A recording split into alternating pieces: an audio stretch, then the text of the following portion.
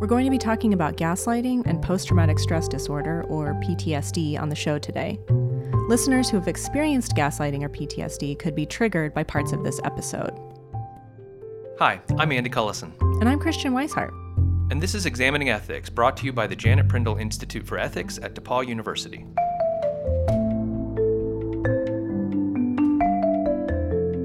Trans people are vulnerable to many types of harms.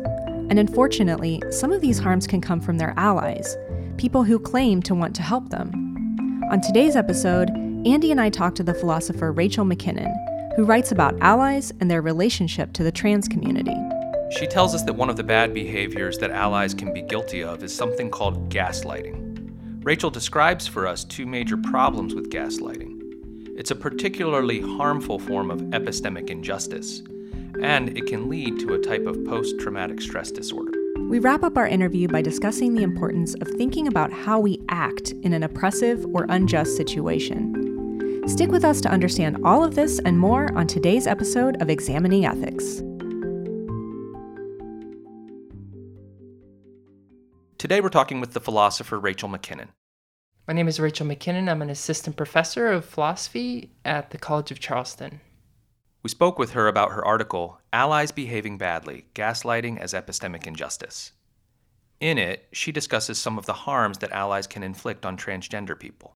The word transgender is an umbrella term that refers to any person whose gender identity is different than what they were called at birth. So, for example, you could use the term transgender to describe a person whose parents called them a boy, but who later in life identified as a woman. Or transgender might describe someone who doesn't identify with any gender at all, or whose gender identity is fluid. And cisgender refers to people whose assigned gender, the gender they were given at birth, matches the gender they identify with. Transgender people are often marginalized or put on the sidelines of American culture.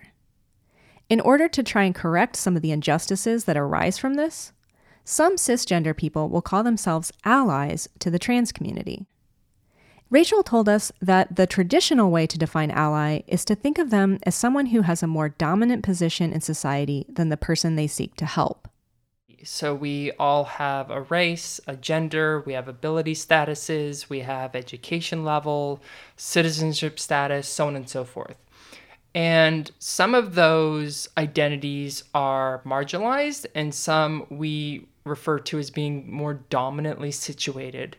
In contemporary America, for example, white people are more dominantly situated than people of color. Men are more dominantly situated than women. Cisgender people are dominantly situated with respect to transgender people, so on and so forth. So a white person can be an ally to a person of color, a man an ally to a woman, a cis person an ally to a trans person. Rachel believes that the way allies see themselves can be problematic. One of the worst things that allies do, I think, is they conceive of themselves as a good person, and then they conceive of themselves with the identity of being an ally. That is the type of thing that they are, type of person that they are. In the history of queer cultures, the status of ally was something you had to earn over a long period of time. Whereas now with ally culture, people are conceiving and labeling themselves an ally without having done any work, not even signing up for the newsletter. No work at all, I'm an ally. And one thing that happens is if you criticize an ally for having done something wrong towards a marginalized person, they will refer to their ally status as a sort of get out of jail free card defense. So they say something transphobic and you're saying, hey, that was really transphobic. What the hell? They'll say, oh, but I'm really an ally to you. I'm really a supporter. Like, you shouldn't make me feel bad. You shouldn't call me out because then I'm just not going to want to be an ally to you anymore. And that's compounding the harm of the original offense. Rachel explained that one of the reasons allies respond so poorly to criticism is because being an ally is considered part of their identity. In her article, Allies Behaving Badly, she writes, "When our identities, and ones we strongly identify with, are under attack, it's predictable that we'll respond by counterattacking." She told us that when an ally is called out or criticized for their bad behavior, their defensive response can often exacerbate the harm. We have this distinction. To call out someone for their bad behavior is fairly public, and it usually just sort of stops at the pointing to the bad behavior, whereas a call in can be public or private, and it's an invitation for further conversation to talk about the harm and talk about the behavior. People, especially the ones who conceive of themselves as allies, treat being called in or called out as an attack.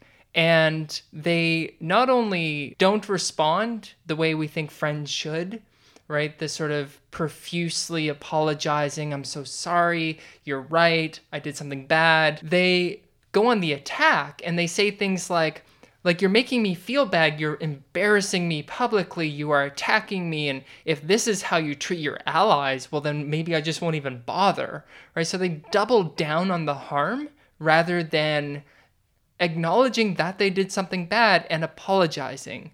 I think this leads to maybe like a pro tip on what to do if you've been called in or called out. I think the first thing people should do is take a breath. So being called in or called out is never fun. And even someone like me who researches on this topic, I'm in various marginalized communities as a member and as an activist, I still make mistakes too. So even when I'm called out, I have to remember to take a breath first. Trust the person calling you in or calling you out. Typically, we only call out people that we care about. So if I really just don't care about you at all and you say something sexist, I'm just going to walk away. So trust the person that they're doing it because they care, and believe them. If they said that you did something harmful, they're probably right. And then acknowledge that you did the harmful thing, you're right, and apologize. I'm sorry. And then finally commit to not doing it again.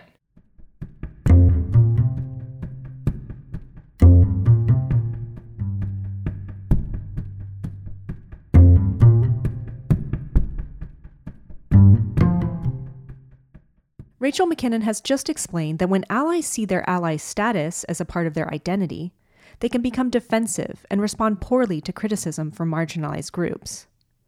When Andy and I spoke with her, she also told us about a type of harm that lots of people, including allies, can inflict on transgender people or other marginalized groups. It's a troubling behavior known as gaslighting. Gaslighting occurs when one person manipulates another into doubting their own sanity. Well, there are two different ways to think of gaslighting. There is a 1938 Patrick Hamilton play and a subsequent 1944 movie named Gaslight. The play and the movie refer to a kind of psychological warfare. It's very intentional. You are trying to convince a person that they shouldn't trust their own perceptions, and that when they say that they are experiencing a thing, or especially a sort of harm, that they're just imagining it, that they're overreacting, that they're making it up, that they're hysterical, and that they're crazy. That's less common, I think, now. So the other sense that we use gaslight is that it's a kind of discounting a person's claim that they've experienced the harm. So, oh, you're overreacting. John wouldn't say something like that, or you're just hypersensitive, that you're on edge and just expecting to hear people say things even when they're not really saying it, so you just shouldn't be trusted in your claims that you're experiencing a harm. In her article, Rachel paints a vivid picture of a transgender person experiencing this discounting of harm type of gaslighting.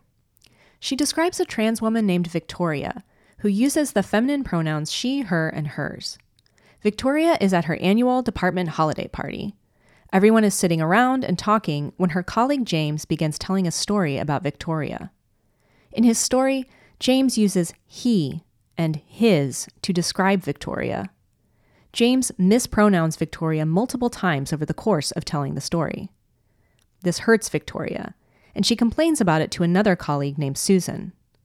And instead of sympathizing with Victoria, Susan says, I'm sure you misheard him. I don't think James would ever do anything like that.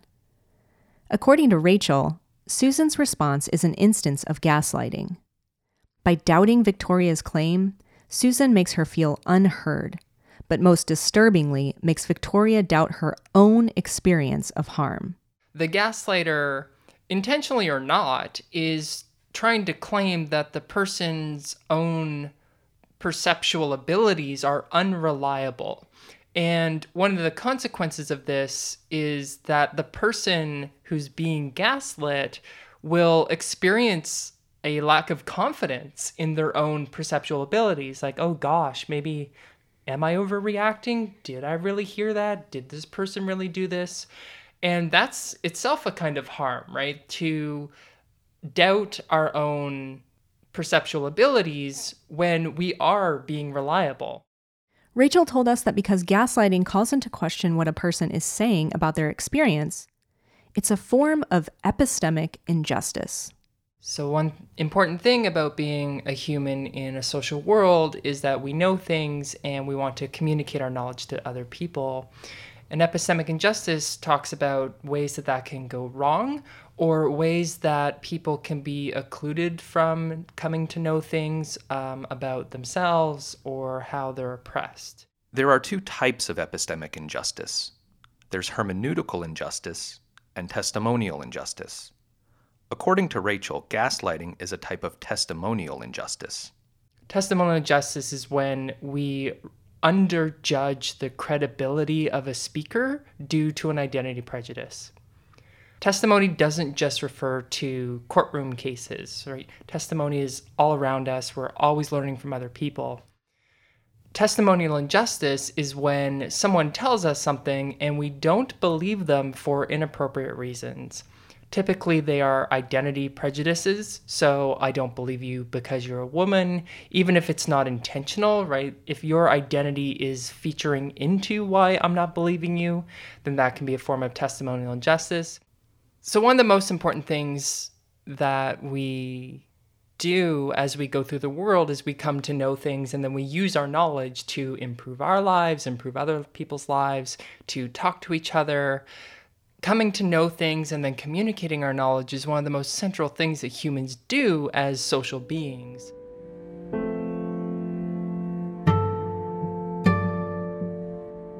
So disrespecting another person insofar as they are a knower and they are trying to communicate your knowledge is to harm something central to being human.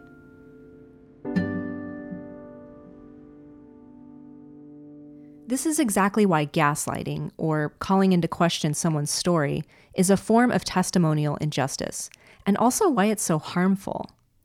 Unfortunately, though, there's often an added layer of harm in gaslighting. Gaslighting is bad enough when it's done by a stranger or mere acquaintance. But Rachel explained that it often comes from people we trust. The gaslighting is experienced very acutely as a kind of betrayal. And the betrayal is often experienced as more harmful than the thing the victim was complaining about. When gaslighting comes from trusted people, like allies, it can be detrimental to the person who experiences it. When we complain to a person and then they gaslight us, that's often not just a one-off. It's often repeated over and over again, or it's repeated by many different people. So the victim is re-experiencing this betrayal. Recently, I've started appreciating that there's an important connection to post-traumatic stress disorder, specifically the complex PTSD form, which is characterized by repeated betrayals by people that we trust. So gaslighting by people that we trust can cause PTSD. The effects of complex post-traumatic stress disorder can be disturbing. The outcomes are sometimes a loss of a sense of self, a loss of a sense of self-confidence, knowing who one is and what one should believe, but especially a retreating of being willing to trust people again. And so when we're talking about PTSD caused by gaslighting and epistemic violence, then you're going to be less willing to confide in other people, right? You're going to be less trusting in your relationships. You're not going to open up about your own experiences to other people. The social effects are pretty extreme, but more than that, the triggering events for episodes are really widespread, because all it takes is another person to gaslight you and you re-experience the trauma all over again. Some of the conversations I've had with people is that things like social media become extremely fraught, because if we want to converse with people about our experiences, which is a typical thing people do on social media all the time, and people are like, oh, you're just making stuff up, right? The risk of gaslighting is so omnipresent that it becomes dangerous for these people to even engage on social media. And I wonder if there's even an unfortunate added layer to this kind of PTSD where it's hard for people to believe that that is PTSD. I think that's entirely right. We are pretty comfortable thinking of PTSD being caused by single traumatic events, and we tend only to conceptualize them in terms of soldiers in war or witnessing a murder or things like a rape. But we are not so comfortable, especially with complex PTSD, when people want to talk about epistemic violence as a cause of complex PTSD. People who don't believe you will often infantilize the victim, saying that, well, you just need to grow up and stop being a snowflake and suck it up, buttercup, and things like that. You're overreacting, you're oversensitive, and then that's gaslighting. So often the typical response to someone saying, I have PTSD from gaslighting, is to gaslight the person. And so there's this risk of even telling people that you have PTSD from gaslighting, because the risk of being gaslit on that very claim is so high.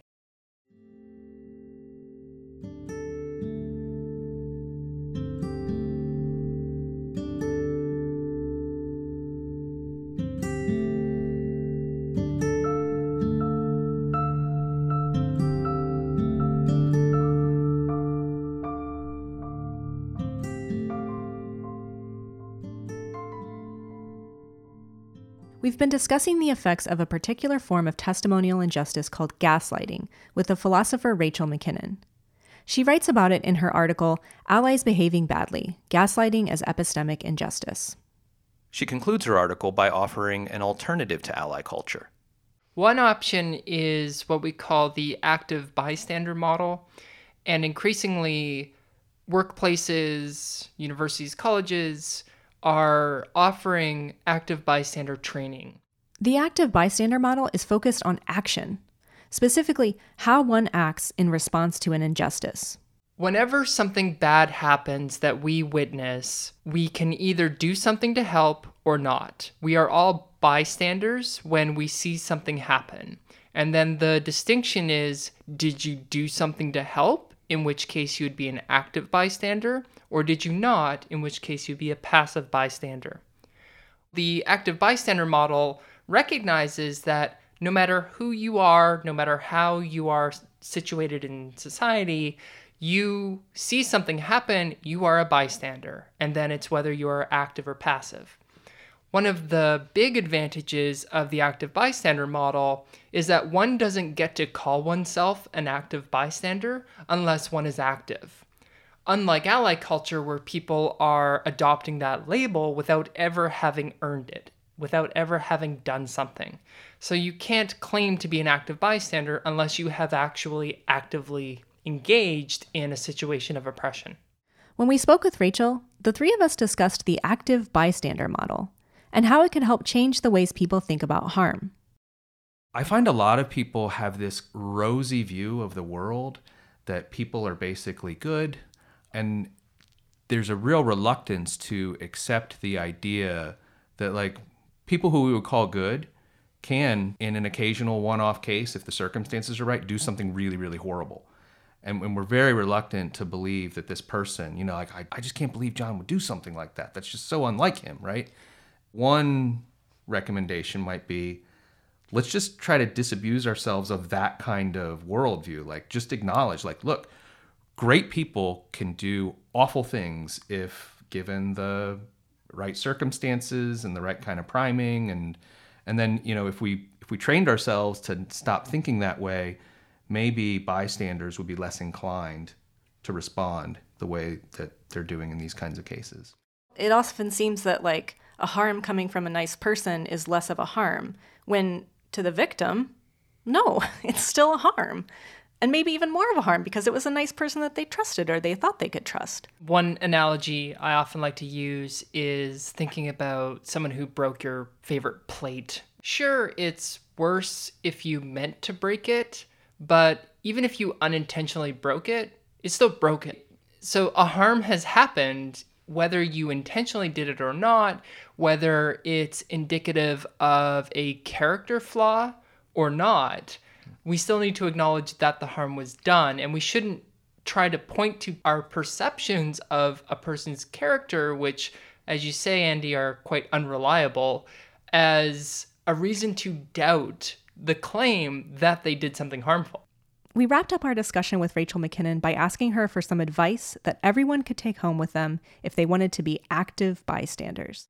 Because sometimes it's difficult to act, even if you want to. One really useful thing that we have a lot of research on is something called an implementation intention. So these are things that you do. Often you have to write them out for them to be effective. You take a statement like, if I see someone say something racist, I will, and then you fill in the blank. So what you're doing is you are thinking ahead of time what your ready response will be. And so in the moment when something happens, if you don't have an implementation intention, you're running through all the options, and that can be quite paralyzing. But if ahead of time you've already decided what your go-to response will be, you are empirically more likely to do that thing.